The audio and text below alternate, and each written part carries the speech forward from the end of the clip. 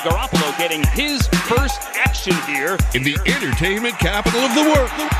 Touchdown, Las Vegas! It's the T.C. Martin Show. Airs it out down the middle for Adams. Got it. Inside at the 10. Devontae. Touchdown. What a play on fourth down. It's time to get your daily prescription from the doctor. Jacobs with running room right up the middle. Jacobs is on his way. The Raiders are going to win this game. Here we go. T.C. Martin. Doctor wide open. Adams was free, and there he goes. Adams, touchdown. T.C. Martin. Touchdown, Las Vegas. The doctor is now in. Glad to have you here on this magnificent or manic Monday. You could take your pick, depending on which side you're on and the games yesterday. We will recap it all for you right here on this Monday edition of the T.C. Martin Show. Yes, we also got plenty of baseball to talk about today as well, too. World Series Game 3 tonight. The Rangers taking on the D-backs. Yes, this series is tied at 1 game apiece. The unpredictability of this series. Will it continue tonight? I imagine so. Speaking of which, strong guest list today. 2 of my guests already in studio today. Already here chomping at the bit to talk about the NFL weekend. Marco D'Angelo, my bookend mate on Mondays and Fridays. C-Win in the house, still sporting the exact same jersey that I saw him with 24 hours ago. I didn't see him 48 hours ago. Maybe a good bet he had the same jersey on then, but the Hawaiian blue Lions jersey, and we are all rooting for the Lions tonight. I have not met a person who is rooting for the Raiders tonight, at least from a betting perspective, so we'll get into that. And as far as baseball goes, my man, Dave Smoke Stewart will join us here at the bottom of this hour. Smoke is going to be at the game tonight as well, too, in Arizona. He actually has ties to both teams. A long, storied career, one of the best pitchers Major League Baseball has ever seen, especially postseason. Dave Stewart, winner of 3 World Series rings with 3 different teams, including an MVP award in 1989 with the Oakland A's when they won it all. So Smoke will join us a little bit later on in this hour. And then next hour, Chuck Esposito joins us over at Red Rock from a sportsbook perspective. And we talked to Chuck about how everything shook out on the weekend, the college side on Saturday and the NFL side on Sunday. But there we go. We've got all that happening for you today. Glad to have you with us here. Of course, streaming live, tcmartinshow.com. Nunchuck on the other side of the glass. Good to see you, Nunchuck. So I invited a plethora of people to come yesterday to watch the games at the world-famous Superbook Westgate, non-smoking. The food was flowing. The drinks were flowing. Some of us had more drinks than others. All right. There we go. C-Win. Attaboy, C-Win. C-Win with both hands up. Both hands up, not just one. Yeah. But great for you guys to be able to come by yesterday. We were waiting for Nunchuck and waiting. C-Win, remember the line that I put up that Nunchuck would not show? The line was solidly in the, I want to go around minus 750 that you were not going to show up, Nunchuck. And it ended up panning out in that direction, right, TC? It did, yeah. But definitely appreciate the invite for you, Mister. Of course, inviting us, a lot of our co-hosts and some sub-hosts that fill in on the show for you. And as Marco, I'm sure, can attest, pretty solid atmosphere over there, right, on Sundays. It's outstanding. You got kind of like a VIP booth set up, right? Like you're in the suite at the arena or in the stadium. As far as that goes, get a chance to watch all the NFL action that was going down. And, of course, we're going to get into a lot of the details of that. But, Marco, I got to point out, right, when T.C. Martin, the doctor, is out in public, like honey to bears, there are some interesting characters that end up showing up in the circumference or in the area of where T.C. Martin is floating around.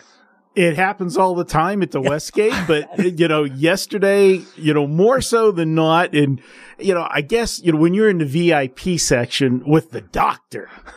And you're right on the edge of it too, right? We were like we were actually in the middle there, but we were right at an opening of an alleyway, and coming up, we kept getting a question too. Hey, do you mind me asking? How much does this cost? Because I think, the sugar mom, there were sugar mamas looking for sugar daddies. Yes. And I think they were sizing up just to see how big of, sugar daddy was. Exactly. No doubt about it. And it wasn't just the ladies, though, right? We had he had a couple guys that come just up kind of rolled up talking to him, too. Maybe, maybe they recognized, the local celeb that is the Dr. T.C. Martin. I don't know. Listen to you guys. Yeah, I do attract all kinds. I'll just say that. I like the fly paper. Some stick, some don't. I don't know, but yeah. Who's the ham and egger wearing the Cal jersey with the Niners like he was a VIP Niner thing, and he just decided to come sit down, brought his grocery bags and everything there. I wanted to tell him it wasn't a bus stop there, And then he was looking over at the food and everything too. I don't know. I thought he might have wanted a date with Marco. That's what I thought at first. What? Possibility, no question. No, good time. Yeah. So our good friend Jose Volante, and like I said, I wanted to invite the guys. You guys spent a lot of time filling in for me during the case of the Ace season. Greatly appreciate that. And so Jose shows up yesterday, and he brings his tablet, and he's got his phone. He's got some notes and everything. Well, this isn't a working remote, I mean, what are you doing here? No, I got action galore today, baby. Okay, knock yourself out. And then he starts like we're watching fantasy football or something. He's yelling and screaming at the screens when a player scores a touchdown, this and that. I'm trying to figure out, who do you got? He goes, oh man, I got this running back parlay today. I got so-and-so's got to score a touchdown, this and that, this and that. I'm going, okay, that's cool.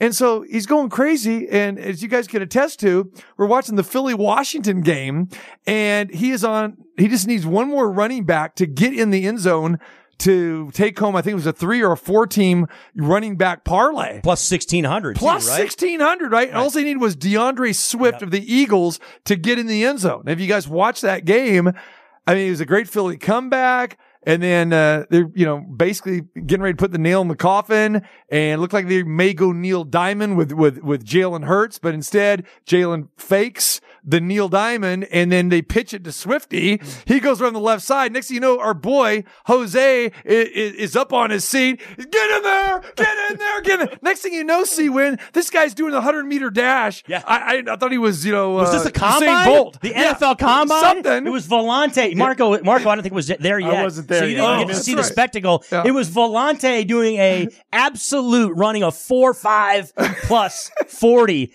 through the sports book after DeAndre Swift, as TC points out, scores the touchdown, and that was pretty hilarious. So that was one of the aspects that was a lot of fun about that excursion on a Sunday fun day. TC plus 1,600 too. Yeah. I mean, think about that. And bottom line on that, that if it was me betting that, they would have put in they would have put in the 4th string running back, and they would have had all kinds of other scenarios. The mush should be in the fact. Yeah, there's no way DeAndre Swift would have scored that touchdown if it was somebody else. But Jose, he nailed it. He got it. That literally was the next to last play I saw at the previous place that I was at. Yeah. And I said, when I saw the play, I said to the people I was with, I go, wow. I said, it's a shame that these two have already played twice this year, because I said, they're going to circle that one, running that play at the end, that late in the game, when the game, I mean, it was only a 1-score game, but still doing that kind of trick play, faking, like you said, thought he was going to, just take the kneel there and pitch it out. Teams remember that kind of stuff. At least I do. And it gave Washington an opportunity to come back with about a minute and a half to go, where they got a backdoor touchdown, and that may have caused a push for some people. Definitely helped on a teaser for people as well too. And the final score was 38-31 in favor of the Eagles, so a 7-point difference. And you know what I was thinking, because that number was hovering around 6.5 and 7 in favor of the Eagles, depending on when you got it. And I'm thinking, because we've seen teams do this before, they're going to go for 2. Which doesn't make sense, but we've seen it. We saw it last week with a couple teams, coaches, get it from 8 to 6. Like, why are you doing this? Oh, because the next touchdown we get, then we win. We just kick the extra point. Thursday night. Thursday night was a game. There you go. I hate to bring up the Buffalo game again. But Marco, to TC's point, right? Yeah, I got that number at 7. I got it about half an hour before kickoff. Late, it was 7 across the board. And so those of us that did have a dog in the fight when it came to that weren't too happy that Washington was able to get that touchdown there late to basically make it a push. All right, yesterday in the NFL, yesterday was backup Sunday. It was insane. I can't recall a Sunday like this before, where the backup quarterbacks took center stage here. Now, 9 backup quarterbacks appeared in games yesterday. We'll go right down the list. Now, some of these actually started the game because, the backups, but then some came into the game because of injury. Mitch Trubisky was one of those who came in for Kenny Pickett, got injured, rib injury at the end of the first half. And so here comes the Mitchell Trubisky side, and really didn't help the Steelers, and they lost in one of the snooze fest games yesterday to Jacksonville. Jared Hall. Raise your hand if we ever heard of Jared Hall before yesterday. Our good friend Jay Schrader was in the house yesterday, hanging with us as well too yesterday. And ironically, a quarterback, right? Our quarterback guy, and we were talking about this as he was joining us yesterday as well too. Brett Ripien came in for the Rams yesterday. Will Levis, who started for Tennessee, but the backup to Ryan Tannehill, and Levis actually had a pretty good game leading the Titans to the victory. Then there's Zach Wilson. Even though Zach Wilson has started every game, from week 2 because Aaron Rodgers' injury in week 1, but still he was there. And Josh Dobbs for Arizona. Taysom Hill came in the game, so he played a few snaps or whatever for the Saints. And then here's the good one here. Tyrod Taylor is in for the Giants yesterday. Okay, he comes in and gets quarterback the Giants. But Tyrod Taylor gets injured, and we get ourselves probably the craziest moment of the weekend. Who comes in the game? None other than Tommy DeVito for the New York Giants. Now, we're all looking at each other. Who in the hell is Tommy DeVito?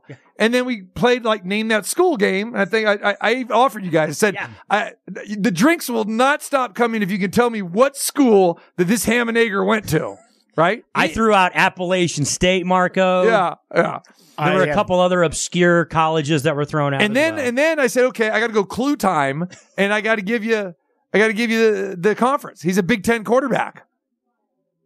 And I'm a Big Ten guy, right, TC? Of course, yeah. And I named two, and Marco and Chuck. I named 3 other schools in the Big Ten before Jay Schrader finally nailed the school that he went to. But it was like a question mark. Illinois?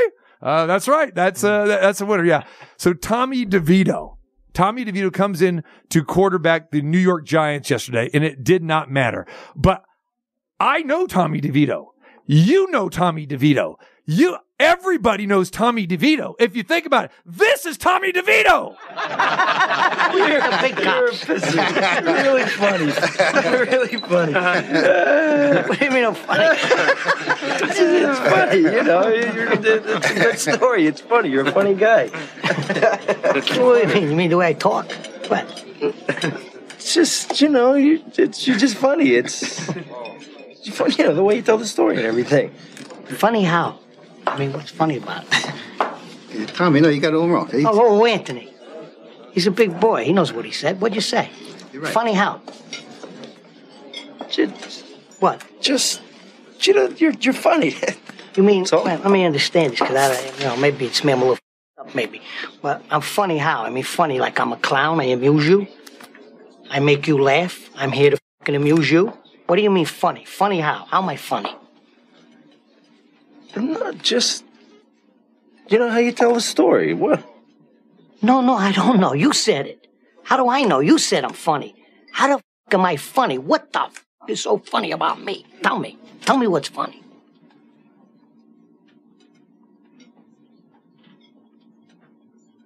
Get the fuck out of here, Tommy. I almost had him. You stuttering prick yet. Frankie, was he shaking? I wonder about you sometimes, Henry. You may fold under questioning. That's Tommy DeVito. It is. Goodfellas. And Joe how Pesci. apropos was it that it was a New York team, right, guys? Yeah. It wasn't a team like the Cardinals or Seattle. It was right straight from the tri-state area, baby. Now, Marco D'Angelo is Italian. You know what I'm saying? Yeah, and when we're playing that clip, I know he watches, whatever, something about Raymond or whatever. I don't know if he's watching a movie. Are you a Goodfellas guy? Oh, absolutely. Okay. Love it. Okay. All right. So make sure you knew who Tommy DeVito was. We know. And how TC? How about that stat line for him at the end? Oh, let's talk about this. Okay, how funny is he? I'll tell you how funny Tommy DeVito is. 2 for 7 yesterday with -1. That's right, -1 passing yards. -1 passing yards. Oh, yeah. The guy had a touchdown rushing the football, 4 carries on 12 yards, but passing, remember at the end of regulation? He had 0. Yeah. He had the big Z. It's a -1. Guys, that was one ugly football game. I mean, this set football back 100 years. It was Giants, it was Jets, it was Meadowlands, 2 ham and egg teams, horrendous. It's 50 degrees and in a drizzle, in a mist. It's miserable. Who wants to be in that mess? Oh, and by the way, you got to go overtime. 13-10, Jets win. Horrendous football game. I was giving Marco a bad time about his Steelers and just dreadful. It'd be the Jaguars beating the Steelers. Ugly football. But that thing yesterday at the Meadowlands, who wants that ticket stub? I missed the best part of that game because that's when I was traveling from. There was no best part. The last minute of that game was intense. Didn't the Giants miss a field goal that could have, iced the game basically? And somehow the Jets go down the field, throw a pass. I mean, I got to see the replay. Yeah. Throw a pass. How in the world they ever got up to the line of scrimmage to, do the spike with a second left and be able to kick the game-tying field goal. And correct me if I'm wrong. Did they not place the football themselves? The referee did not get up there. He did. But it was taking him forever. And then it was like, boom. And he's like, threw it down real quick. Yeah. I was amazed they got the clock that. But TC pointed it out, Marco, when DeVito scored that touchdown, that rushing touchdown, a lot of us were talking about what the storyline was going to be after this game, just kind of thinking that the Giants were going to win, right? That was kind of the assumption, I guess, the way I put it, that we talked about. And of course, that's not what transpired as the Jets end up coming back and getting the win. Unbelievable. Look at these stats, guys. The Jets, 2 for 15 on third down conversions. The Giants, 2 for 19. 2 for 15 and 2 for 19. This is what a great football game this was. The Jets had 58 yards running the football. The New York Giants, we talk about Tommy DeVito, right? -1 for passing. Well, that's better than what the Giants had passing the football. I can't remember. I've seen an NFL football game where the team had -9 in pass. How do you get -9?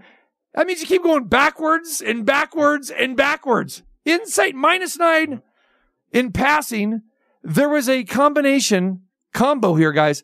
24 punts in the game. 24 punts. That was ugly. You just couldn't keep track of Marco, you couldn't keep track of the number of screen passes in the backfield, right? Where they get tackled for a 2 or 3 yard loss. It seemed like the whole game. That's what was transpiring. That, by the way, that's how you get negative pass yardage. Right. And that's how it happens. Because he actually had, you can't make this stuff up, TC, right? He had positive yardage in the overtime. Yes. Because we were making note of it. You, myself, and Chase Schrader were like, "Oh my gosh, he's going to get in the black when it comes to yardage." And then he ends up with -1 yards in the game. I mean, there was a lot of things that were kind of remarkable about the outcome of that Jets-Giants matchup. Man, it was insane. People are screaming in Pittsburgh about the OC, Matt Canada. I mean, that makes him look like a genius compared to the plays called there. My big pet peeve yesterday, and you guys were giving me, some flack when I came in. Yes, I come in donning my Steeler jersey, but on your show Friday and my bets, I gave out Jacksonville. So it was one of those, and you're like, why are you wearing your Steeler jersey if you gave out Jacksonville and you bet Jacksonville? I was going to be happy either way, but that wasn't the problem that caused me grief yesterday. The Texans and Tennessee game in the throwback unis. Yeah. Okay. I have the other play that I have. Yes, I had a play on Tennessee, so I'm rooting for Tennessee. But then when I'm looking at the screen, it's the old Oilers uniforms. So your mind's going back to Houston. In the other screen where I was at, I've got a bet on Carolina. Who is playing Houston? I'm rooting for Houston uniforms on one screen, right? And I'm rooting against Houston uniform in the other. I didn't know where I was at and what I was doing. No, to your point, I'm watching, all the games on the screens, and they had that one on a smaller screen because it wasn't a high-profile game, and I had no action on that game. So I'm focused on the games that I got action on, and I didn't even know him probably until you brought it up midway through the first quarter. Oh man, look at the old Oilers uniforms. Yeah. Well, I'm looking at that and I said, oh, that is so cool. I love that. Well, I'm thinking that's Houston. But you're right. It's the Titans that are wearing the uniform, right? And understandably, I think there are a lot of people who are thinking that. Well, Houston Oilers, Houston Texans, right? No, they're playing the Tennessee Titans, who, again, relocated from Houston, and that's the team. So I can guarantee you there were all kinds of people that were confused with that. And we're going to have a story tomorrow on Terrible Tuesday. I'll save it for tomorrow regarding the whole uniform thing with that. And there's a lot of controversy going on in Houston about not only the Titans wearing those uniforms, but other teams wearing that uniform as well in that state. And we'll get to that tomorrow. But anyway, yeah, it was just kind of a weird day altogether with that stuff. And the throwback thing, a quick note on that too, right? Other teams also engaged in that. You saw the Miami Dolphins in their throwback uniforms. It was super cool to see the Seahawks too, right? Yes. And go back to the 1980s with the Kurt Warner, Steve Largent, Jim Zorn days with their uniforms too. So, me sporting my Detroit Lions jersey here. This is one of the newer ones, though. I think Detroit's going to have some type of a different kind of alternative throwback jersey tonight as they take on the Raiders. But I don't think it's a throwback, is it? Because it's not really. Because they have a new helmet tonight. So the logo is a throwback to one of their logos back in the 60s. Okay. With the Detroit, with the lion, with the stripes, with the Honolulu blue and the silver stripes. Okay. So it's not a traditional throwback, but it will have a look of a throwback. But just to kind of go along. But they're going blue helmets tonight, right? Instead of the silver, correct? Yeah, they're going blue, and I think they're going blue. We're in trouble, the whole Marco. Uniform. We're in trouble. Yeah. When we have teams do that, yeah.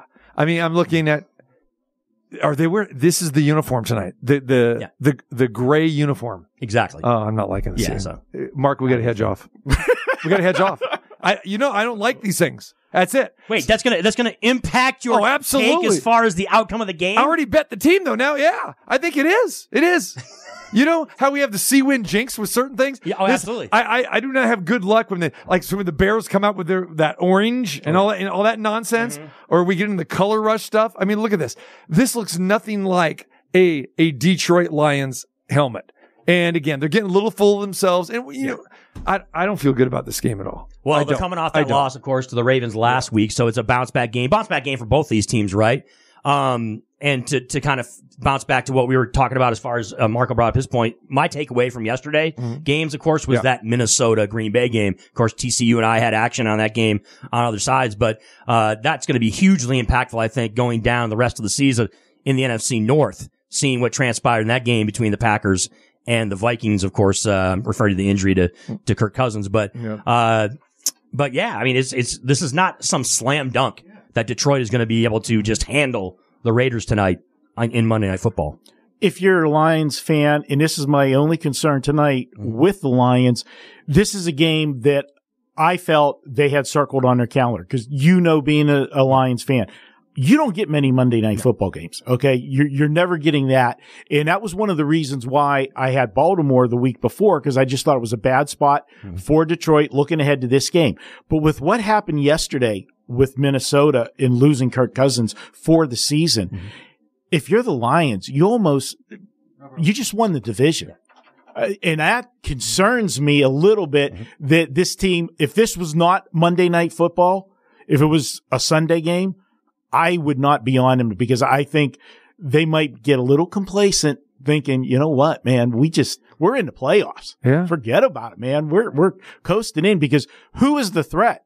We saw Chicago. That was 1 week, with the flash in the pan, quarterback. I don't want to call him a flash in the pan, but we've seen guys that first game where nobody expects anything because you don't know nobody saw him. Game planning, yeah. Yeah, we played, guess what college that was last week. Yeah, and that's why the play of the week was the Chargers last night because they got a week to look at this guy, and he was terrible. So I don't know.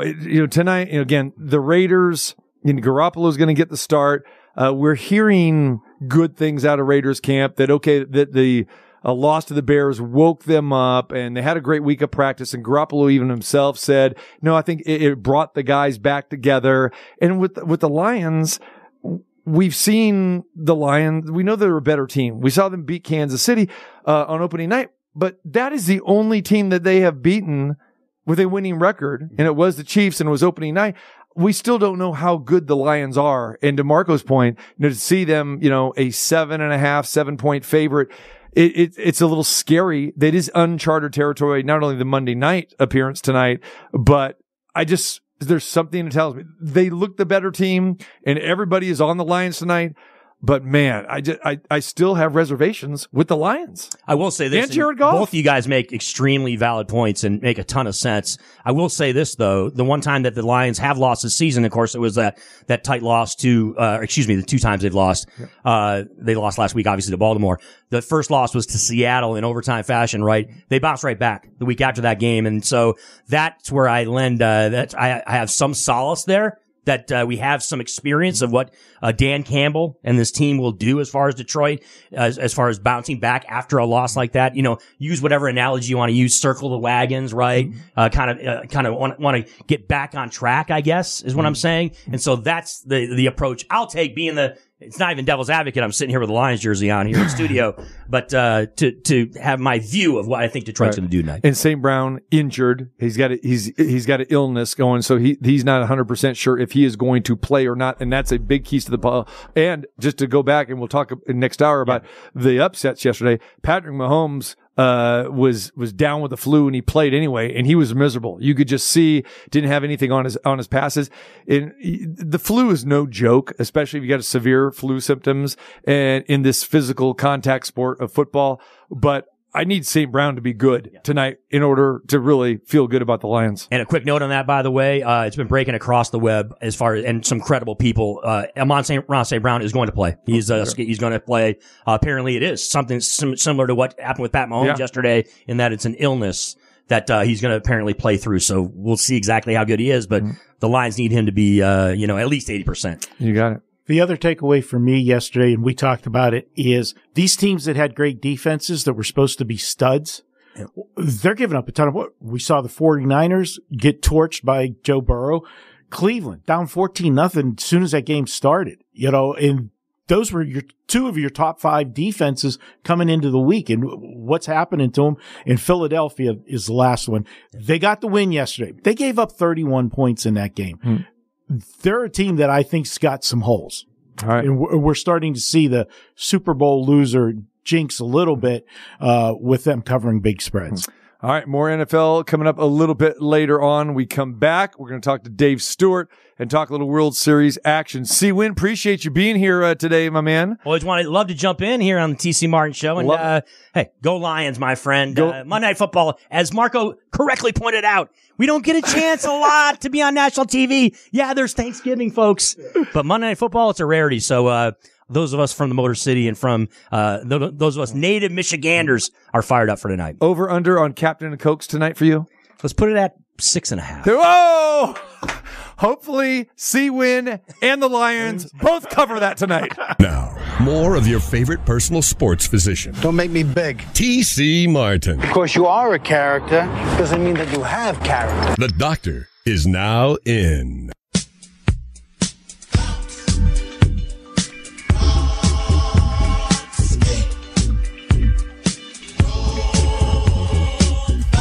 All right, we'll continue talking more and more football next hour. A wild NFL Sunday. We'll continue on with that. But we got World Series to talk about because we're smack dab in the middle of this thing. Game number 3 tonight. We got a change of venue as now we go to Chase Field there in Arizona as the Diamondbacks get to play host role for games 3, 4, and 5, taking on the Rangers tonight. This series tied at 1 game apiece, and no better person to talk to than World Series and postseason baseball than the king of the hill back in the day in the postseason. We're talking about one of the greatest pitchers, 3-time World Series champion, 3 different teams, and the World Series MVP going back to 1989 with those Oakland Athletics. My man, Dave Stewart. What's up, Smoke? How you doing, man? I'm good, man. What do you know? I know you're basking there in Arizona, man. Ready for some action tonight, huh? Yeah, man. Actually, I just got back. I'd been in Nashville pretty much most of the month, and actually, both. I'm sure you're just as disappointed as I am, man. I thought I'd be seeing some games in Houston, but it turned out the way it did. But shoot, these Diamondbacks. I'm planning on going out to watch a game tomorrow night. Okay. Yeah.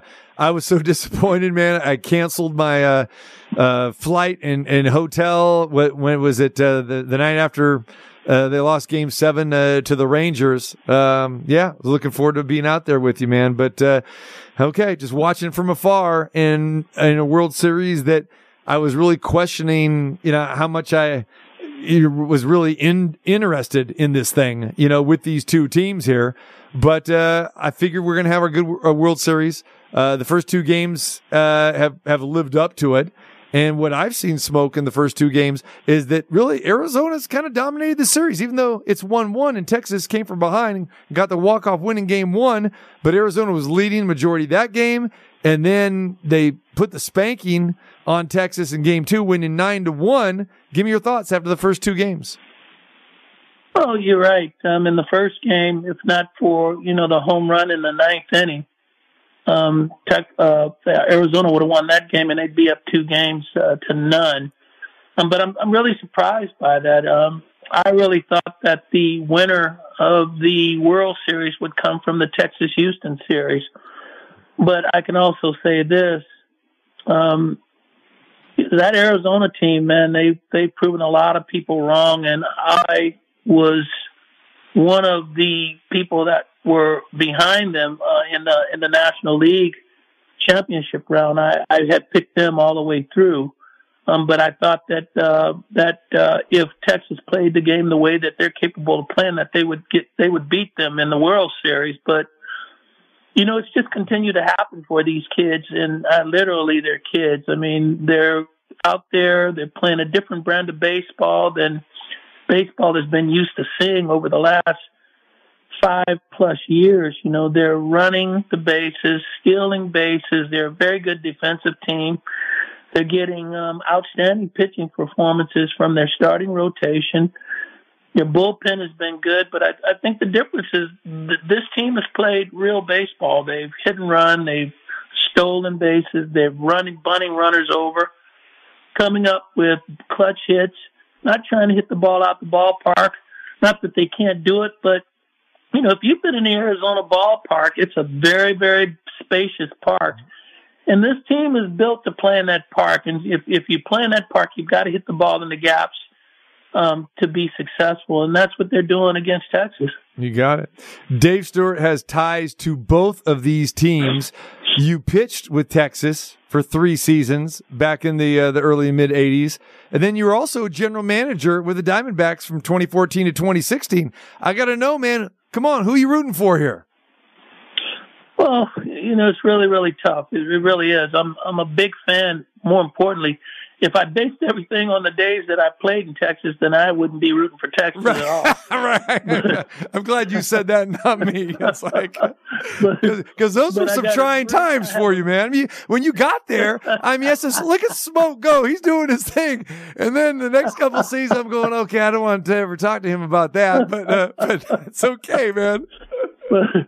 But Bruce Bochy and I, we've got a long history together. We were represented by the same agent, knew each other in our younger days, and then I had the opportunity to work with him as his pitching coach with the San Diego Padres in the '98 season. So I know Boch really, really well, and love him as a human being. And once again, you're looking at a future Hall of Fame manager, and so Boch. Just for sentimental reasons, is a guy that I hope has this opportunity to win. But at the same time, I've grown a relationship with Mike Hazen from a distance. Allard Barrett is over with the Arizona Diamondbacks as well.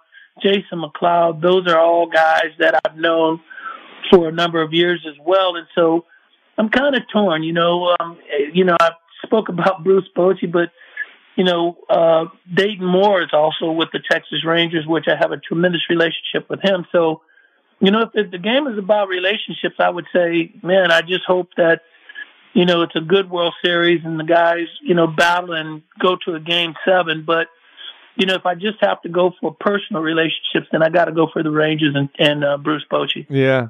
So let's go back. Again, you were with the Diamondbacks as a GM, and you know all about constructing a team. And we've seen where this team was very, very good, going back in the early 2000s. And then recently they've had their tough times. Talk a little bit about this particular team. And I know that, we're going back, 6-7 seasons since you last left there. So I'm not sure if there's any of those guys who were prospects when you were there that are on this team now, but kind of talk a little bit about that and, how the Diamondbacks have gone to build this team that just lost over 100 games 2 seasons ago. Well, I mean, there's one player that was in my draft. That's Ginkel. And he was in my draft. Our medical reports on him weren't very good, and we were suggested not to take him. My scouting director, Derek Ladnier, wanted the kid. Bump Mayweather was the scout who watched this kid and wanted him, and so we took him. And so he's proven to be a big part of their relief staff getting to that closer. But, this game is funny. There are players that were in the organization that were used for trades to help build that organization. But the truth is that Mike Hazen and his scouting staff, they've done a great job. They put players in that system. They've had top 100 players in that system. And he redid that organization. If I take credit for anything, I would take credit for the 17 season, where Kevin Towers and I, along with Mike Hazen, helped build that team to get to the playoffs. But as you said, I've been far removed since 17. And this team is Mike Hazen's team. They've done a tremendous job of scouting, developing players, making the right moves, especially at this trade deadline this year. He made some great moves. I mean, who would have thought that Sewall would be the difference in this team, coming here? But when you look at Ketel Marte, which he was a trade some years ago, I had loved that player and wanted him in a trade before they got him, but medically he wasn't ready to go in that trade. But Ketel Marte, when you look at Gurriel, he's been a great acquisition for them.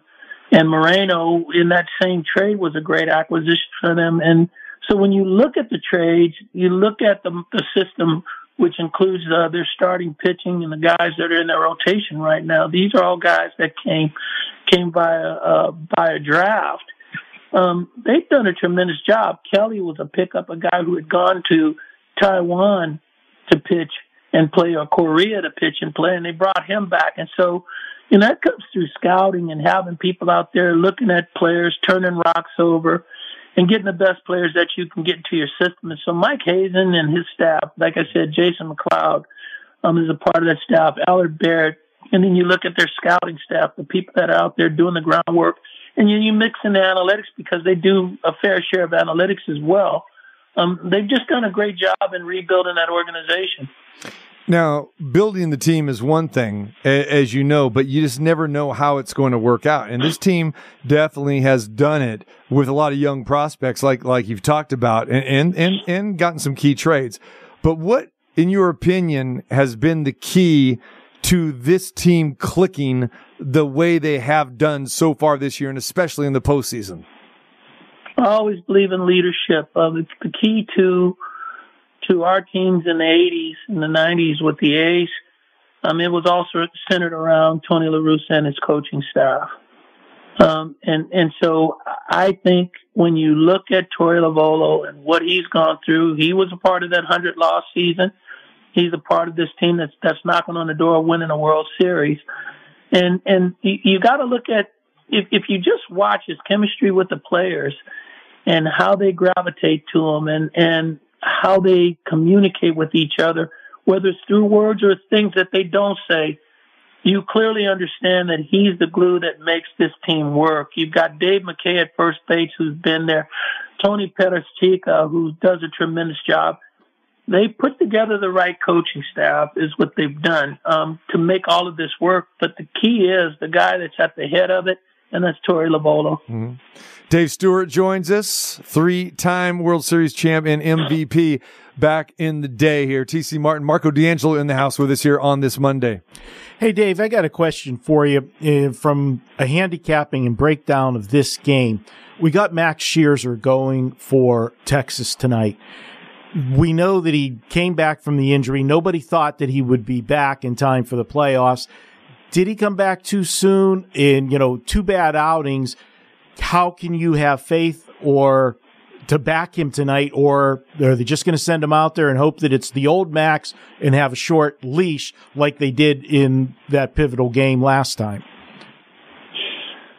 Well, whether he came back too soon or not, I don't believe that organizationally. When you look at Max Scherzer, the reputation, because a lot of times when a guy like Max Scherzer steps on the mound, he comes with a great deal of respect, and he also gets an edge that most guys don't get. And so when he takes the mound, you're hoping that all of that plays to effect, and that at his age, because Mac's not a young guy anymore. He's a little bit older now. So you're hoping that at his age, he can mix in and blend some of the things and the knowledge that he's been able to gain through the years to pitch a successful baseball game is what you're hoping for. Sometimes 80% or a 70% Max Scherzer is better than 100% somebody else. And so, I can tell you this from personal experience. In the 1993 World Series, I think I was pitching at 38 at that time. And you can pull a rabbit out of your hat, You can pull a rabbit out of your hat at any time. In that 93, I was able to achieve the MVP in the league championship series against the White Sox, and actually had a couple of good games in the World Series. But there's always a trick that you can pull out of your hat just through the knowledge and the experience that you've had through the years of going out there and going through the battles. You look at Scherzer's injury, though. That's a shoulder injury, and you know better than anybody what it's like to pitch, through that. And I know he wanted to come back, and there were a lot of people that thought that he was just going to be ruled out for the rest of this season. But hey, he willed his way back. We're not seeing the best Max Scherzer. Just give me some thoughts on knowing that you've gone through this injury. Maybe you came back a little prematurely. You want to be out there for your team, but you're not at 100%. Talk a little bit about what that's like pitching through that. Well, if you start, I think the number of starts you're going to have this year are 33 in the games that are being played now. If you start 33 games, you're not going to be 100% for half of them, quite frankly. It's just impossible if you go out there as a starter to think that you're going to be 100% every time you take the mound.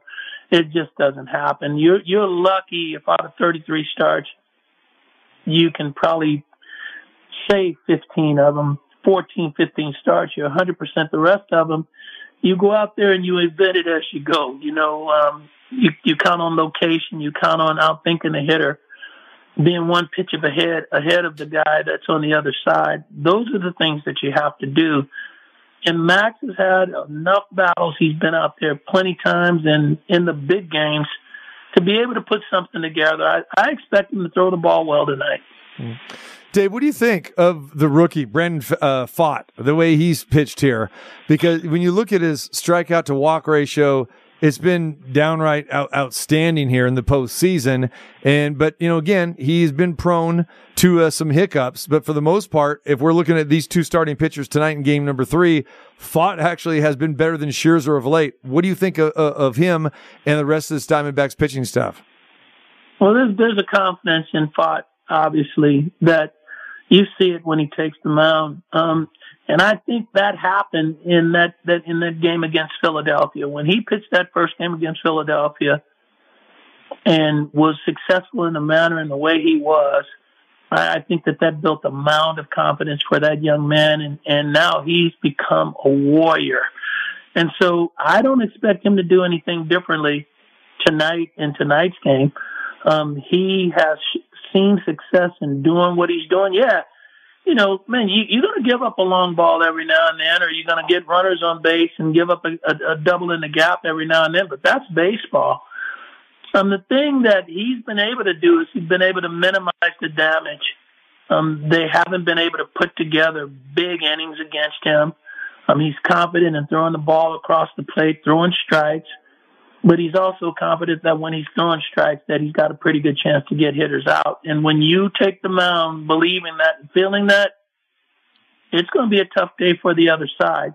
Playoff baseball, World Series baseball is always, in my opinion, going to be the team that pitches best and defends best and takes a chance and the opportunities to do something to get a run across the plate is the best chance to win a baseball game. All right. With all that being said, who wins this series? Oh, man, you put me on the spot, man. That's what we got to do, man. But I'll tell you why. I'll tell you why. Marcus Semien, who, in my opinion, is one of the best professionals in the game, in preparation and just showing the way things that should be done, he's still not played at the level that he's capable of playing. Actually, he's struggling, in my opinion. So if Marcus Semien turns the dial and all of a sudden he starts doing what Marcus Semien is capable of doing, I think Marcus is the key for me with Texas. And I know we've talked about Adolis and what he's done, but Marcus Semien, in my opinion, if he does what he's capable of doing offensively, it puts Texas in a different position and it makes them a different team. So the best I can tell you is Texas goes as Marcus Semien goes. I agree with you. And Marcus Semien better than anybody for his time with the A's and your affiliation, still time with them as well, too. When you look at him from his preparation standpoint, and like you said, defensively, what he goes through in his daily routine, I mean, he's committed. He's fantastic. And he's made some fantastic defensive plays out in that field at shortstop. But the problem has been at the plate. And I think everyone just wants to focus on that and say, oh, this guy struggled. He struggled against Houston in the ALCS, and now he's struggling at the plate again in the first couple games of the World Series here. But defensively, this guy is rock solid. And I think that we all, just are thinking that this guy is going to turn it around, at the plate. What do you see in him at the plate that is just not right? Saying a lot of different things. I mean, Marcus is notorious for being a first pitch swinger. And then there have been a couple of games where, he's not swung at the first pitch. And, that's depending on what he's thinking in a given situation. I mean, obviously he's going to do what he does. But he's notorious first pitch swinger. And I'd be willing to bet that his first pitch on base percentage is pretty high. But he's also very disciplined, too, for a guy who swings at first pitch. He draws his fair share of walks. And so I think right now he's just caught between. That's what I think. I think he's caught in between, trying to figure out what he wants to do, what his approach is going to be. I think that's where he is right now. He's not really set in what he's going to do from at-bat to at-bat. He is Dave Smoke Stewart. Brother, I appreciate you as always. Enjoy the rest of this World Series and enjoy the game tomorrow. I know you're going to try to get out there tomorrow in Phoenix to check all that out, and hopefully we get a chance to talk with you again before this thing is over. All right, TC, take care of yourself, man. It's good to be on with you. Good to have you, brother. Take care. Take care now. My guy, Dave Smoke Stewart, one of the best, 3-time World Series champion, did it with 3 different teams, phenomenal pitcher, MVP, the 1989 A's, and just one of the best people on the planet. Just one great dude. All right, Marco, let's look at this game tonight. And I mentioned Scherzer and Pfaadt. I want no part of Max Scherzer. Haven't wanted any part of him any time really this year, especially when he came over from the Mets. And this guy's ERA has been horrendous in the postseason. It's 9.45. You look at what he did. Now, I will say this.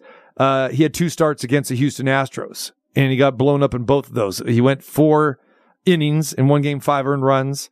And then the other game, he only went 2 2/3 in the clincher, gave up 2 earned runs, got pulled, gave up 4 hits, though. Then you go back to a regular season outing against the Astros, which was about 3 weeks before the playoffs started. and he only lasted 3 innings, gave up 7 earned runs and 6 hits. Max Scherzer has had 8 starts this year where he's given up at least 5 earned runs. And I know from a betting perspective, he is listed as a favorite again, even though the Diamondbacks are the home team here. And we heard about it, from people yesterday, some, casual baseball betting fans, and they're thinking, oh, Max Scherzer's going, tonight. I want no part of him. And Brandon Pfaadt's only 25 years old. He's a youngster, rookie, basically. I get that, but he is pitching so much better. 22 strikeouts and only 3 walks for this guy during the course of the postseason.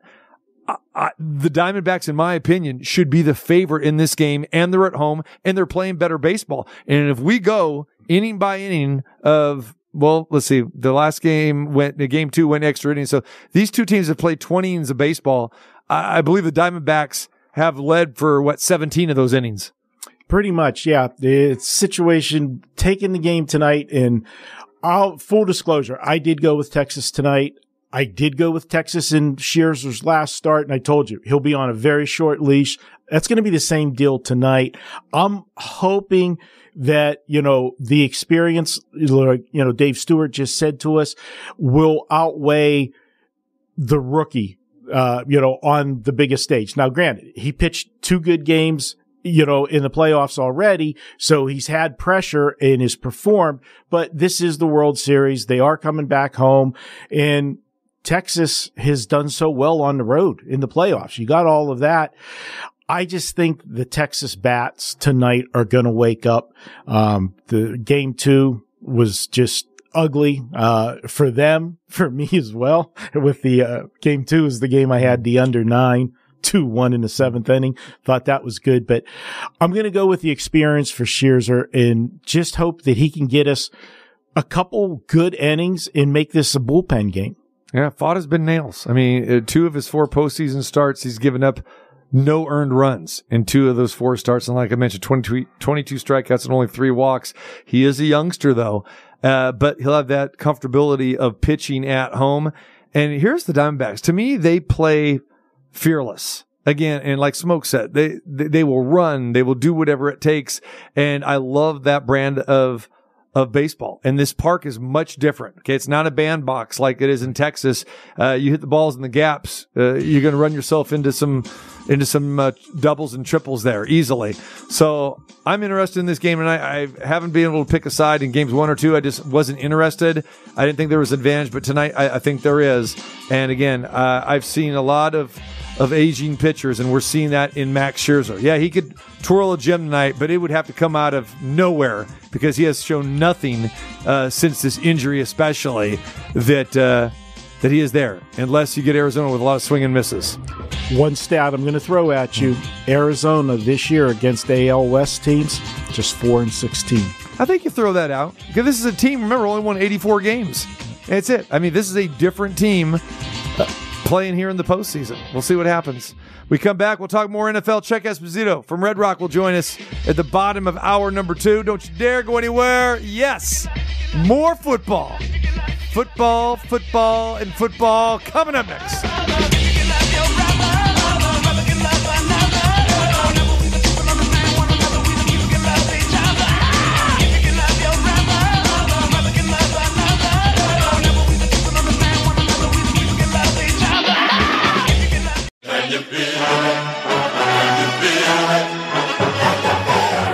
Live in the entertainment capital of the world, it's the T.C. Martin Show. Been a great third down defense the last 2 weeks. The Steelers, and they've got an interception and a run back all the way home. It's Spillane with the touchdown on the pick 6. It's time to get your daily prescription from the doctor, T.C. Martin. Mahomes drifting downfield, intercepted. His first of the season. Jeff Heath comes away with it, and Heath could go. Tripped up by Mahomes inside the 5. The doctor is now in. Hour number 2 here on this Monday. I want to know, is it a magnificent Monday or a manic Monday? It seems like we asked that question because it really depends how we're feeling. Marco D'Angelo, were you slow to get up this morning or quickly to rise and shine because you were feeling so good? Well, I had a good Sunday. Hey, there was no baseball yesterday, so I had a good Sunday. We hit 4 out of 5 for the day, and we've got a play live tonight. I told you yesterday, I know you're in action with the teaser tonight. I had the Lions in a money line parlay with 2 other teams, so we're both rooting for just the Lions win tonight. All right.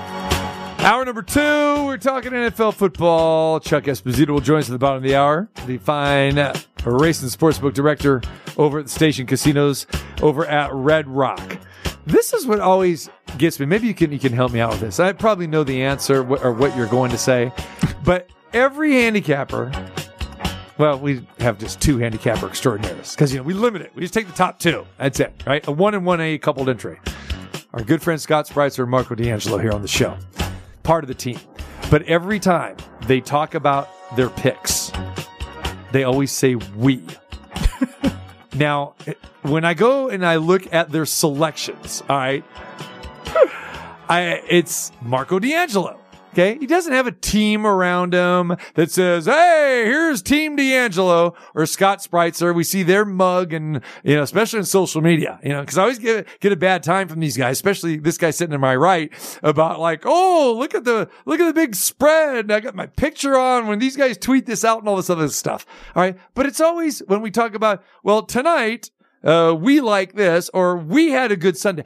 Who's the we? It's you. You are making the picks. The we is me and my customers. We're all in one. Okay? That's because your customers are jumping on that bandwagon and they're jumping off that bandwagon in a heartbeat. Well, you are in this business. You are only as good as your last pick. That's true. it. So right now, you're telling me you're loved by everyone. It's a big we right now because your last pick was good. Yeah, it's a love fest right now. Yes, except for the 2 baseball games of the World Series. I mean, people were coming by the Westgate on Friday. You're the damn guy that steered me wrong in that baseball game. That damn D'Angelo. That's what he looks like.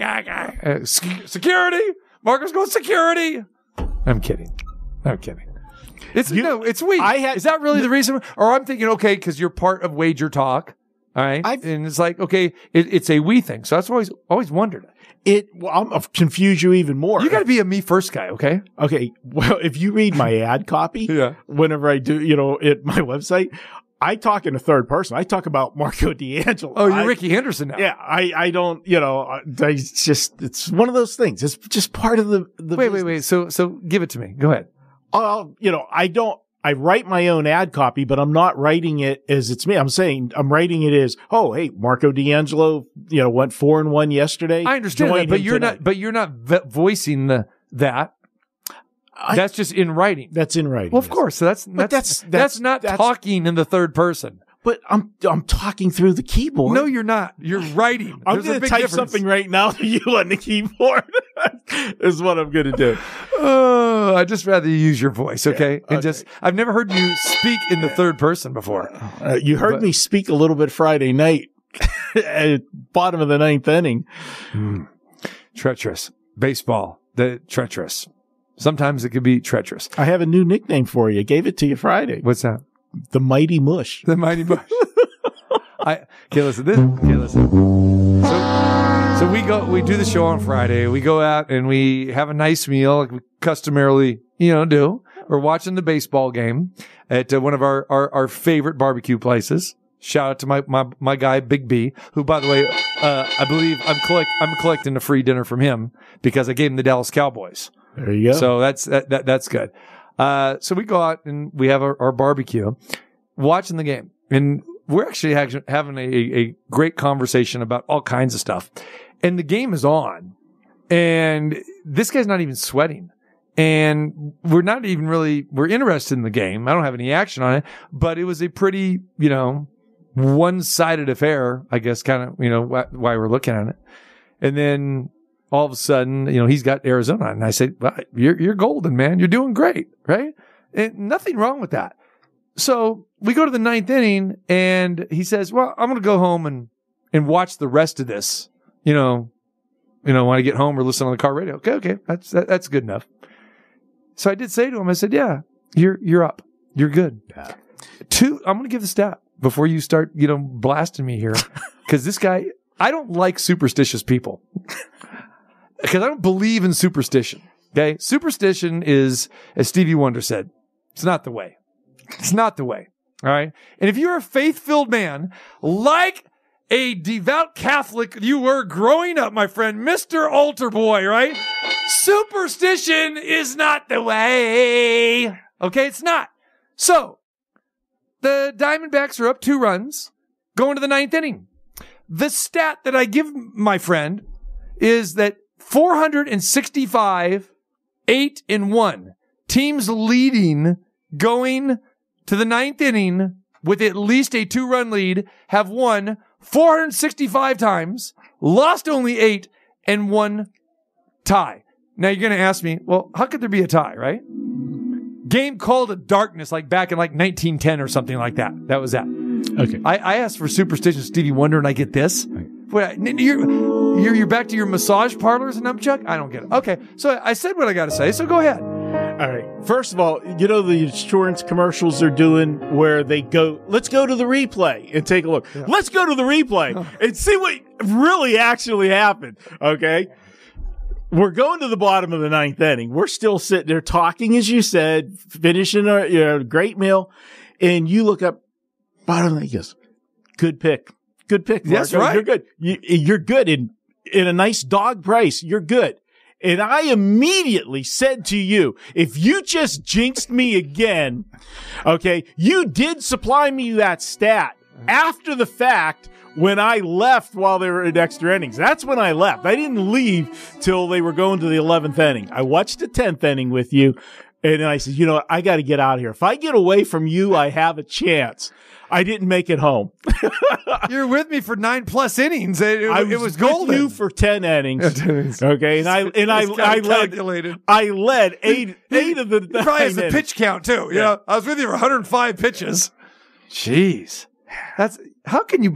Don't you feel bad about yourself when you got to blame somebody else? It's not you. You didn't give up the home run. Okay, you want to blame what? Who? It wasn't even Paul Sewell. I did say, now I want you to tell the people what I did say is that I don't like either one of these bullpens. Both bullpens are garbage. And then after Sewald left, and then here come the other ham and eggers running in, it's like, these are minor leaguers now. Once you get past your closers, you have the bottom of the barrel for both teams. So yeah, anything can happen, but you blew a 2-run lead. You're okay. You were fine. Why can't you just suck it up and say, oh, I lost the game? I'm just saying, great price, good pick, look good to me. But there always has to be, the mush factor. You gotta blame other people. That is so wrong. That's a bowl full of wrong. What actually probably happened was karma from all of the Friday in the afternoon, making you relive the end of the Buffalo game. Yeah, see. Okay, so that was karma. But do you believe in karma? You don't believe in superstition. I don't believe in superstition. Okay, but what about karma? On the fence. Okay, all depends. Well, this time karma, benefited you because it bit me in the butt this time for me, having fun. How did it benefit me? Huh? I didn't have any action on the game. How did it benefit me? Well, you got to see me go through the pain you went through the night before. Oh, believe me, I've seen that firsthand in person during the college football season and basketball season at the Westgate. Yeah, right. The bowl game. Yeah, the bowl game. Yeah. The lead and cover for the entire game and the pick six. Those are fun. That's a life that we lead. Though we got highs and lows. And you tried to do it to me yesterday too. I tried. The Cleveland game, mentioning the only way I could lose that teaser bet on the Cleveland game. Right. And we were sweating the old. What do you like to call it? The pitchy woo woo. Pitchy woo woo. Yeah. Exactly right. Yeah. Lateral. That. I can. I must have a crystal ball because I can see when that garbage is coming, and I've been a victim of it. I've talked about it. It makes me sick. Karma by there we go. This is a group called Karma. Funk de Mambo. I love it. Look at our DJ over there. He's on it. Love the pineapple on the album cover. Anyway, here's the dealio, man. This is why am I feeling really hesitant about this game tonight? Because I do. You're right. I have a teaser in this game, and I have it tease to last night's Chargers game, which was a no-brainer.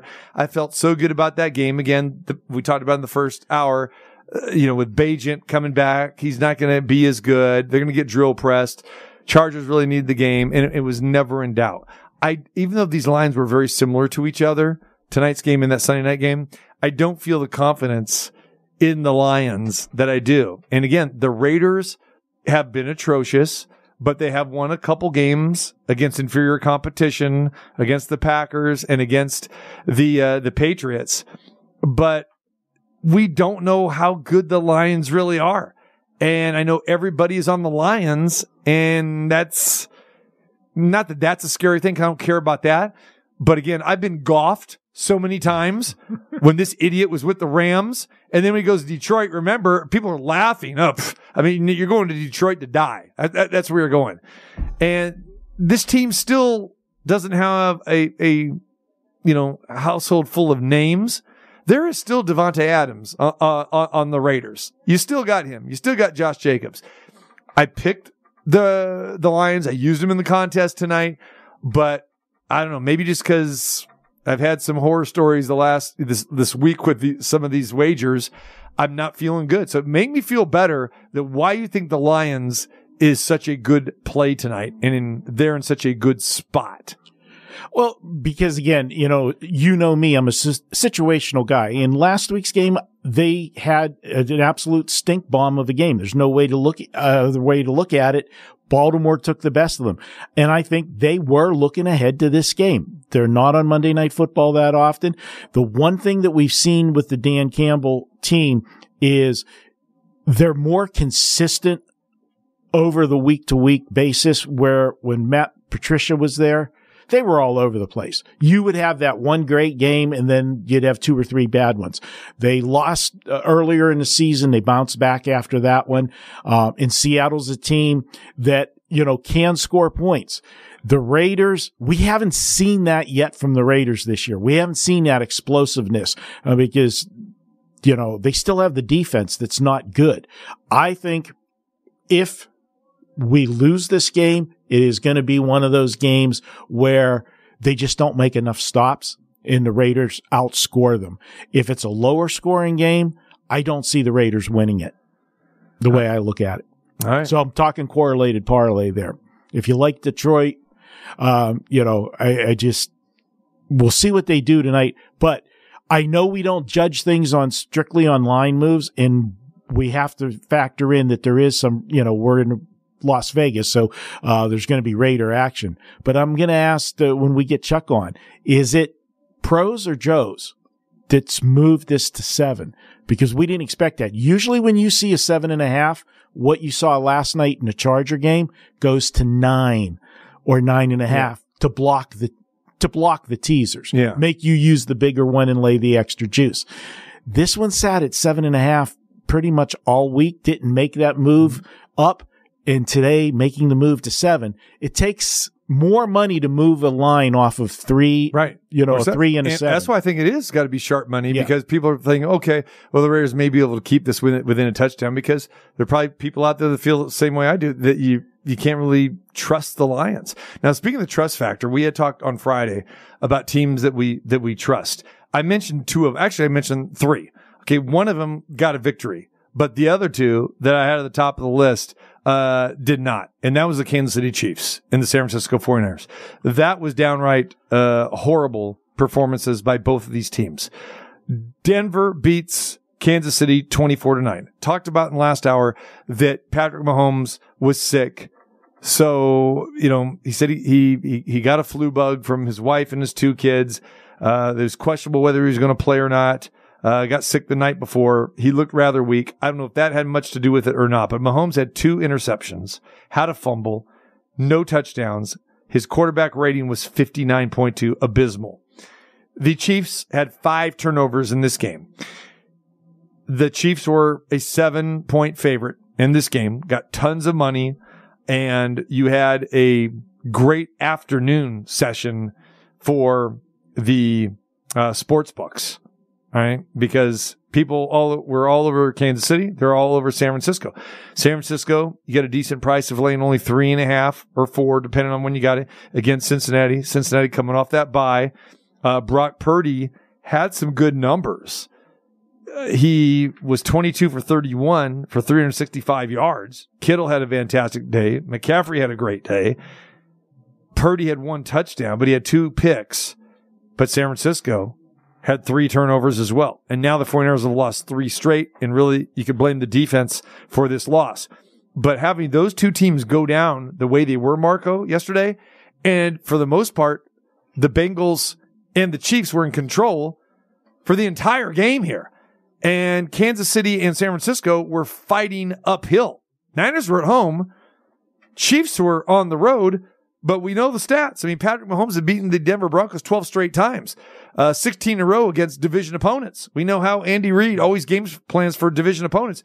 It was crazy the way these games unfolded, but you can blame the turnovers for both teams. They did not take care of the ball. It was, I don't know if they were overlooking the opponents, but just a real bad day for bettors who had those teams. As far as Kansas City goes, I didn't use it as a client play, but I do radio show in Nebraska, and we always have to cover Kansas City's their team in Nebraska, and we covered that game. And I said my concern in this game was they came off the Charger game. For all intents and purposes, when they beat the Chargers, they had that big cushion now in the AFC West.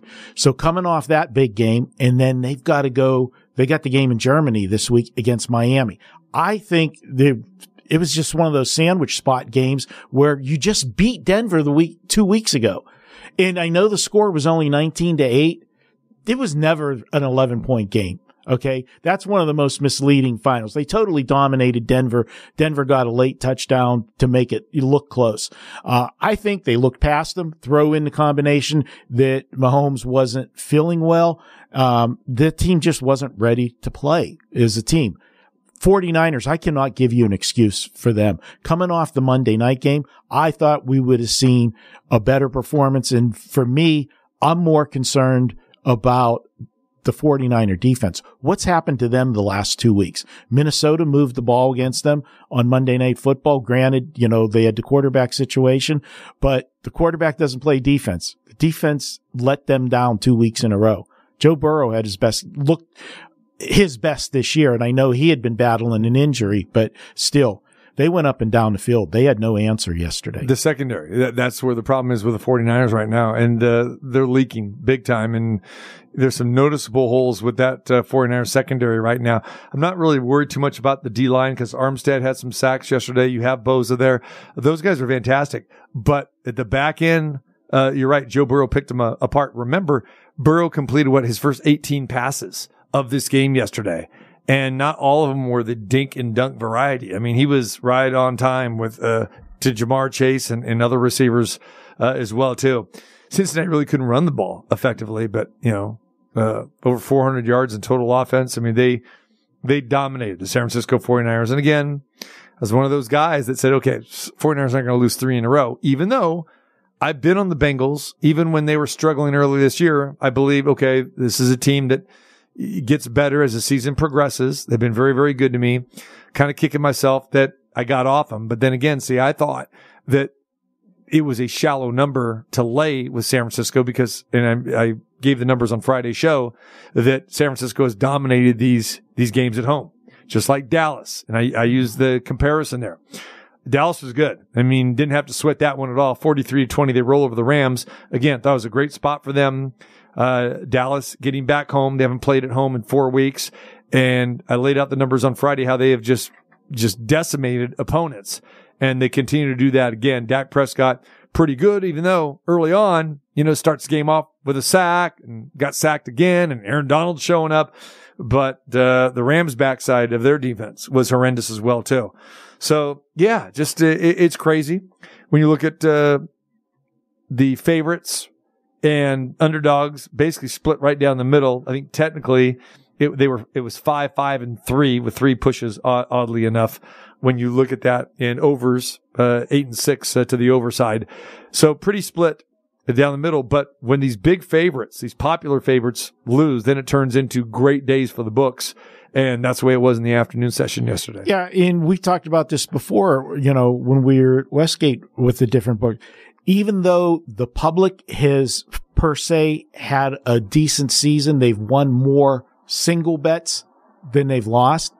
But we know that the public plays a lot of parlays. The publics play teasers. And all you need is one of those big favorites that are popular to go down. It takes down so many multi-leg bets for the books, and it bails them out.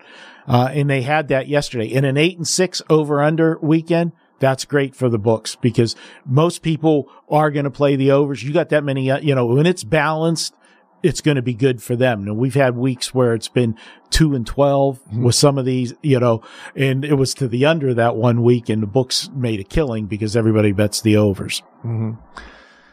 NFL trade deadline is tomorrow at 1:00 Pacific time. The Giants have already got active, with that earlier today, making a trade on the defensive line. And it'll be interesting to see what happens with the Minnesota Vikings. He mentioned hour number 1 with Kirk Cousins. For some reason, it seems like that the Vikings are going to stand pat here. Now, this is a team that has really turned it up a notch with that victory against San Francisco. I think I talked about it on Friday with Jay Schrader and yourself, that when you look at this schedule, the Vikings are on the cusp of going on maybe a 6 or a 7 win run with the lowly schedule that they are facing. And now Kirk Cousins goes down. Played another very good game against the Packers yesterday, coming off the game that he had against San Francisco on Monday night, what you mentioned. So now he goes out with an Achilles injury. He's done for the season. So now you have got the rookie BYU quarterback that we talked about in the open, Jared Hall. Nick Mullins is a guy who is injured for them. And for some reason, it sounds like that the Vikings are just going to kind of bide their time, maybe with Jared Hall, and then wait for Nick Mullins to come back. There is a guy that is out there, not that I'm a big fan of him, because I really haven't been, but Carson Wentz is available. And Carson Wentz seems to be the best fit for the Minnesota Vikings right now because of, this is going to sound strange, but it kind of just flows. He's a North Dakota kid, North Dakota State. The Vikings are North Dakota. That's their team and everything of that nature. I think he's so hungry to get back with an organization. And I think what he does would fit in with the Vikings. And it doesn't even sound like the Vikings are going to entertain that. But if I'm the Vikings, I'm on the cusp of going to the playoffs this year and could win the division because of what we said about Detroit. They are no slam dunk here. Why wouldn't you at least reach out, get this guy in camp instead of basically saying, we're going to stand pat with a bunch of third string quarterbacks? That doesn't make any sense to me. It doesn't if you really think that you're a legitimate playoff contender. The reality is, let's go the other route and say Kirk Cousins was healthy. Do you think this would they have been a legitimate Super Bowl contender? No, but they'd be a playoff contender because of the mojo that they've got now and the capabilities they have with their offense, even though they lost Justin Jefferson to an injury. But you saw what they've been getting out of Addison. He had 6 touchdown passes coming into yesterday's game, 6 touchdown catches. So, and Cousins is a guy that can put up monster numbers. We've seen the Vikings defense show up the last 2 games against the Niners and the Packers. So I say with the schedule in front of them, yeah, they would get into the playoffs and with a good chance because they still got games coming up against the Lions. So yeah, I firmly believe that with Kirk Cousins, this is a playoff team and maybe even a division winning team in the NFC North. And if they can pick up the right quarterback right now, because this team is still playing some good football, that they can ride this thing because they're not playing a winning football team in the next 6 weeks. I can't disagree with you. They don't want to mortgage the future to try to go out and get a player. It's not going to cost them. If you're going to get, first of all, you'd have to trade. Who would you want trade bait? There's no one out there trade bait. I'm just saying you're better off with a Carson Wentz who's sitting on his back porch right now doing nothing, who's got experience. I can't disagree. I'm not a fan of Carson Wentz. Neither am I. But just in this situation, you weren't a fan of Brock Purdy, and this guy almost led him to the Super Bowl. How about this? I'm going to throw a name at you. Okay. He's third on the depth chart for the Houston Texans.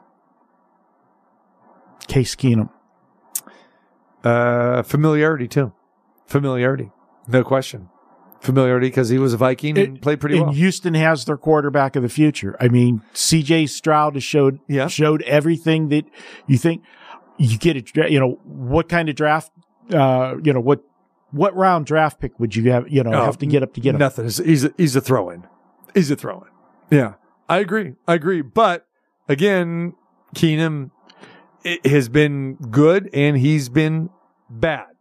So is there much difference between Keenan and Carson Wentz? Maybe not much. I mean, I don't know. Other than the first year that Carson Wentz had when he ended up having the injury, he's not. You take that year and throw it away and look at the rest of it. I agree. It's not. I agree. I've never been a big fan of his, but again, he is better, and Case Keenum is better than what they have in their locker room right now. Plain and simple. Without Kirk Cousins, they're going nowhere. Nowhere.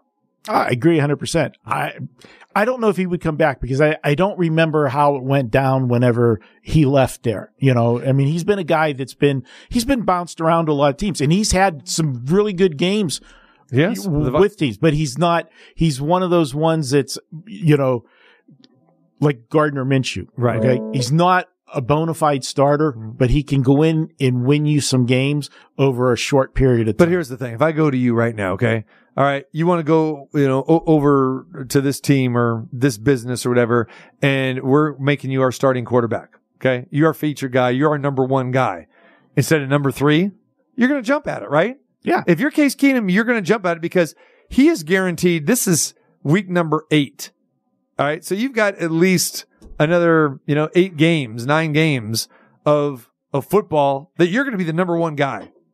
I don't care what went down before. You could be the number one guy and a chance to prove yourself again to the rest of the league that you could be a number one starter. Case Keenum a number 3, that's kind of frankly a joke, especially one of the worst franchises in football in the Houston Texans. I mean, I get it. You draft C.J. Stroud. Okay. But why is it Case Keenum the backup? Why isn't he the number 2? They have their depth chart lists. I know. You're right. We haven't seen him in action, this year. All right. We come back. Chuck Esposito will join us. We'll get his thoughts on the sports book drama yesterday from the NFL and also college football. And we'll get his thoughts on where the money's going for Game 3 tonight in the World Series. Drop that ghetto blaster! There's more in store around your door and more of what you're looking for with the Dr. T.C. Martin.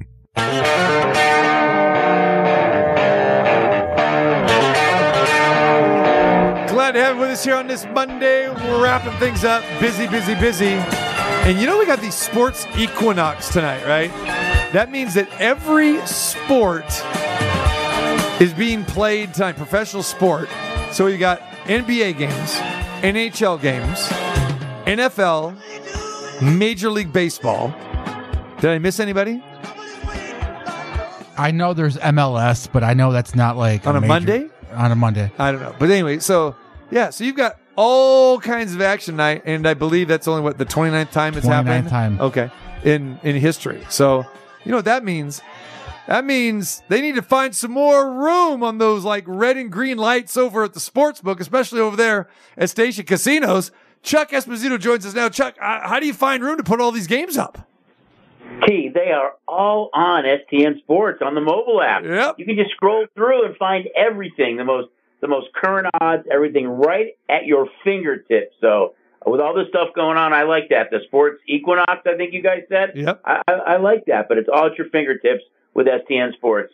Mm-hmm. All right. Plenty of action coming your way tonight, and a big NBA schedule tonight as well. And I know that the Warriors are back in action tonight. The Bucks are back in action tonight. So you've got a lot of stuff Chuck, I don't know how you're going to put the screens together here tonight, because we got World Series Game 3. You got Monday Night Football. And of course you got the home team with the Raiders involved in this game too. You got marquee NBA games. And, by the way, the Golden Knights are playing tonight as well. Seriously, man, who's in charge of the TV screens? You cannot put this just on Jason Symbol or whatever. You need a committee here, Chuck. Who's in charge? I know you're going to oversee this thing, but you got to break it down. Somehow I knew that you were going to throw Symbol into this mix. I always have to. But yeah, it's great though, T. I mean, when you've got so many marquee sports going on like this, and a World Series game, and a big Monday night game with the Raiders, and everything going on in the NBA and NHL, and the Knights playing tonight. If we get lucky and one of these, the World Series game or the football game is just about ready to end when the Knights game starts. But we've got some, gigantic video walls here. We'll have a lot dedicated to all these big events, and love it when our guests come out and kind of enjoy all this stuff going on. But it is a fun day for us with all this stuff going on. It was a busy weekend, with all the college football on Saturday and the World Series getting kicked off on Friday and Saturday, and a big NFL slate yesterday that really went the bettor's way in the morning, where favorites went, I think, 8-1. The only game we were able to to get a win in was the Panthers game, but the script was totally flipped in the afternoon, where we had the Chiefs lose outright, the 49ers lose outright, and kind of that miracle cover, getting an onside kick, which really doesn't happen in the NFL anymore,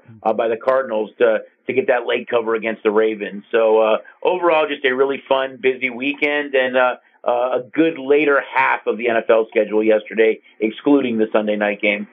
Chuck, real quick, back to the TVs. We know that one screen will be the World Series, a big screen, and the other big screen will be Monday Night Football. Who gets the sound? That's the question. With Monday Night Football being the Raiders, I think the black and silver are going to win out tonight as far as the audio goes, guys. Yeah, makes sense. It makes sense. I mean, it's a World Series game. And hopefully that leads right into the VGK tonight.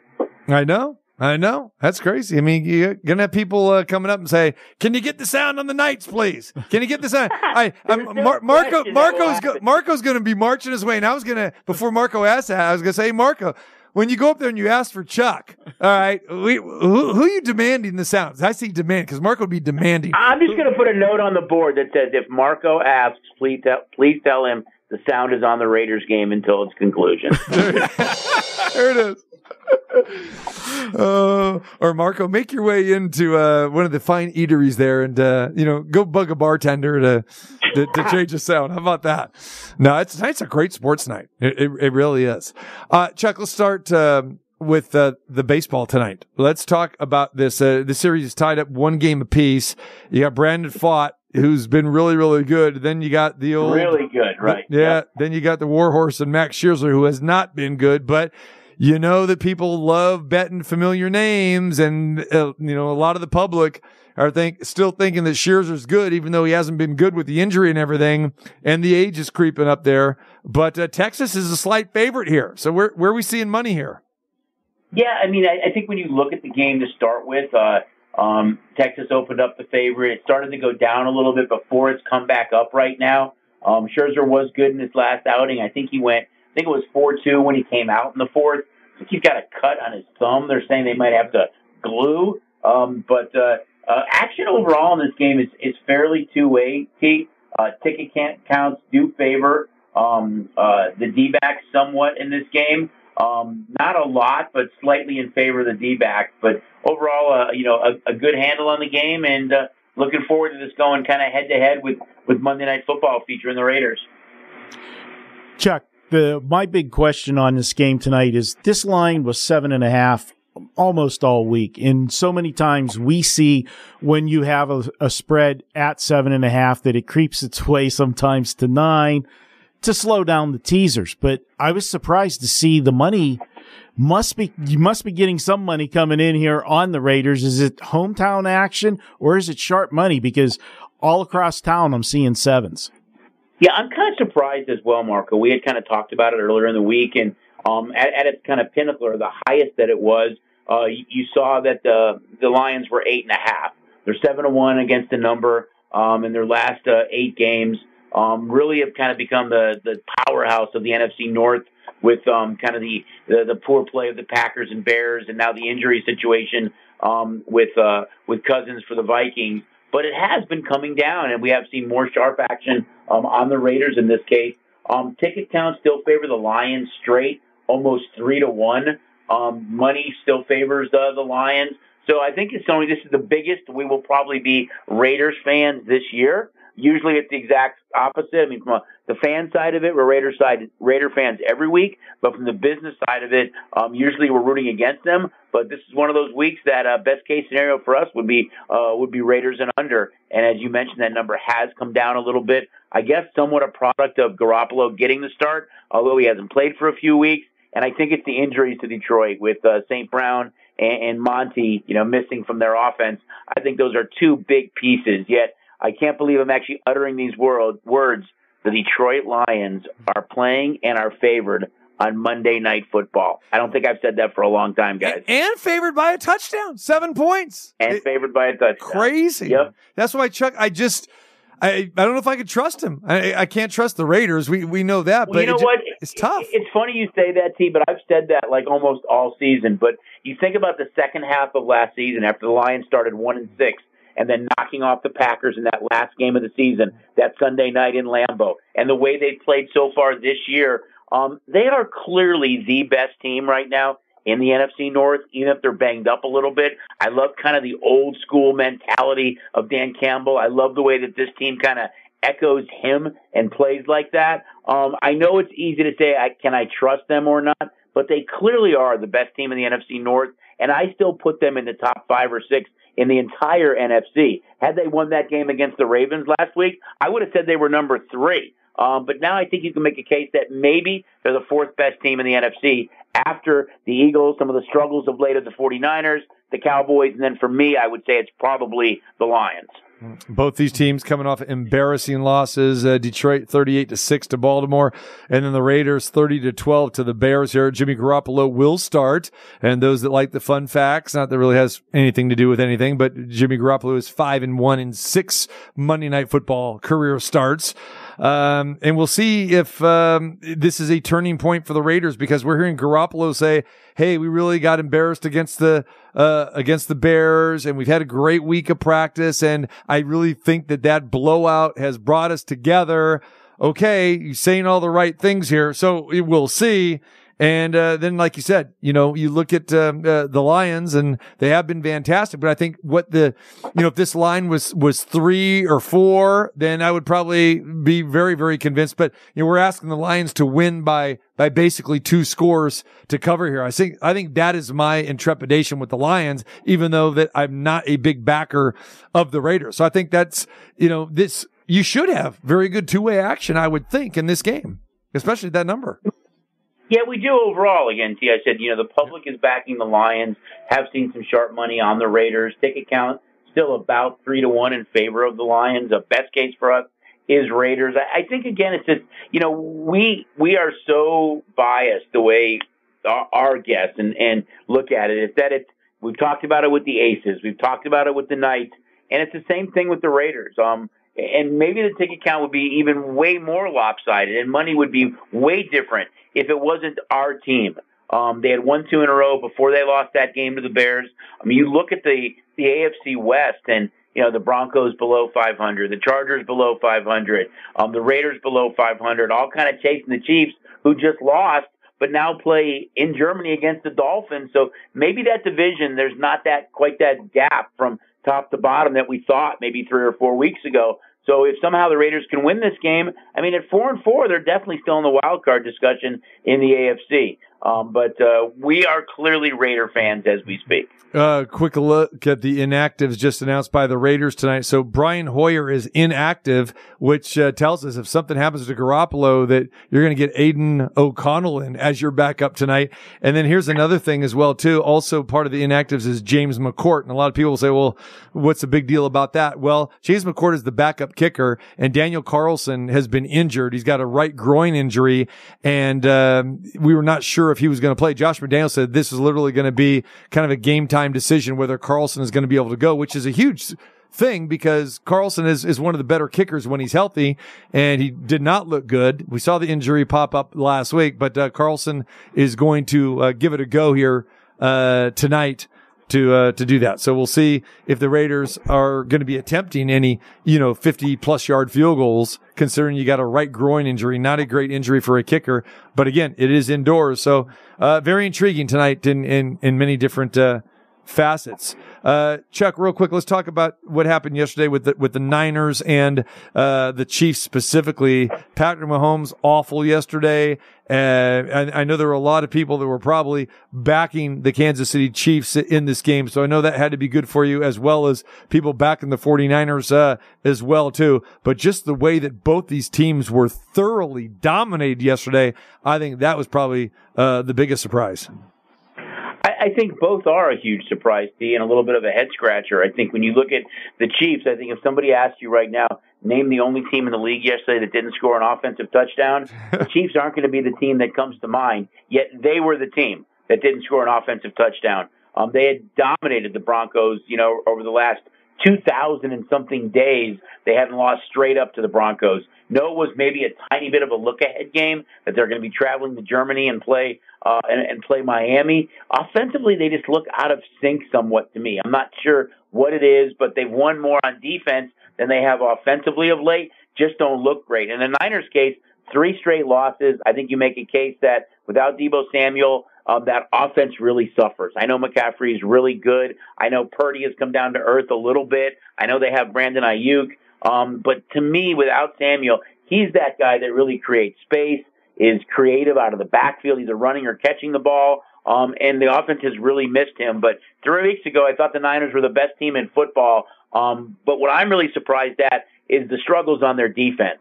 They did not look good in that primetime game a week ago against the Vikings. We go tonight where Kirk Cousins had a phenomenal game. And then yesterday, coming back from the injury, Joe Burrow, he rushed for 50 yards, but they really controlled the line of scrimmage, gave up a few sacks, but he was really dominant against that defense. To me, that's a bigger concern to me. I know the offense is going to get Deebo Samuel back, but that defense just hasn't looked as dominant as it did, say, a month ago. Chuck Esposito joins us over at Red Rock, Fine Race and Sportsbook Director at Station Casinos Properties. Get over there, watch the games tonight. Plenty to choose from. Always good fun over at any of the Station Casino Properties. Chuck, let's take a quick look at Saturday's college football action last Saturday's, because there were some surprises there, and then there was some games that were tightly contested. I'm going to just run through the headline games and then give me some thoughts on any of those games or others that had an effect at the sports book on Saturday. Rock Chalk Jayhawk comes from behind and defeats Oklahoma 38-33 as a 9-point underdog. And then we saw Oregon just crush Utah. Utah never in that game, and the third string quarterback and Barnes looked really bad as Oregon won 35-6. Georgia rolls over Florida 43-20. And then you had kind of a little bit of a head scratcher. USC wins 50-49. Over bettors had to love that, huh? With 99 points scored in that game. Fresno State defeats UNLV and basically lands right on the number, right? At 7, 31-24. Talk about any of those games, Chuck, or any others that were maybe had some significance for you guys. I think the Kansas-Oklahoma game first. I mean, we kind of had it on our board as a potential upset alert. We thought maybe there was some value there with the dog in that game. That was a good game for us. Getting it to go over late was also a good outcome. I think in the Utah game, Utah was able to exploit Southern Cal because Southern Cal can't stop anybody right now. Oregon is 6th in the country in yards per play, what they give up. So defensively, they're a much better defensive team, and I think that clearly showed in that game against Utah. The Southern Cal game, again, not a surprise that they were really, battling toward the end of the game because defensively they really struggle. They're fun to watch offensively, but they really can't stop anybody. And, the UNLV game, they should have had that touchdown at the end of the game to potentially maybe tie the score. They could have gone for 2. Really feel bad for, the kid with the drop pass. But, UNLV, after becoming bowl eligible, you expected maybe a little bit of a letdown. And once Fresno's quarterback was in, that game crept back up to 9.5 before kickoff. So we were a little bit, rooting for Fresno in that game from the business side of it, but not a huge decision. Still really proud of the way that UNLV came back and kind of played in that game, and they were leading that game at halftime.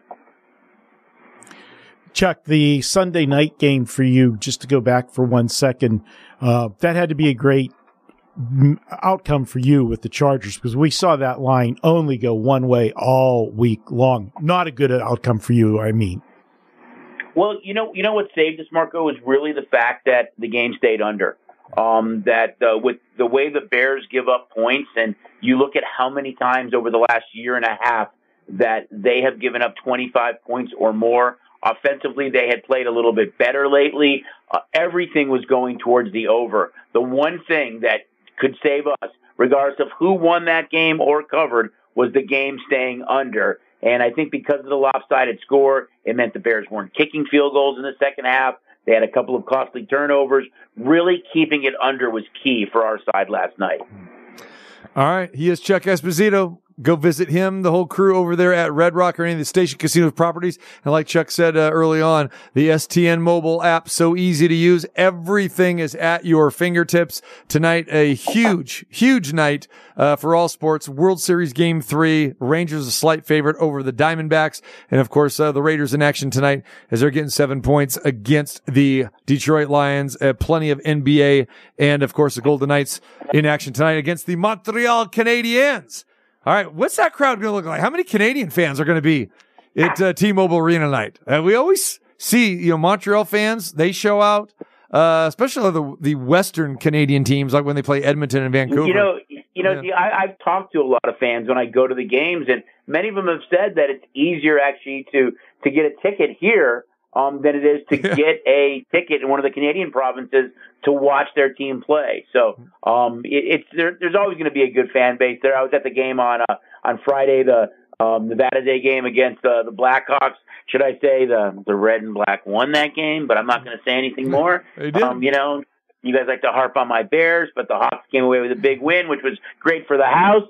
But I'm sure there'll be a lot of Habs fans there tonight. What jersey were you wearing to that game, Chuck? That's what I want to know. I was wearing a number 35 Blackhawks jersey. Do you happen to know who that is? Ooh, Esposito?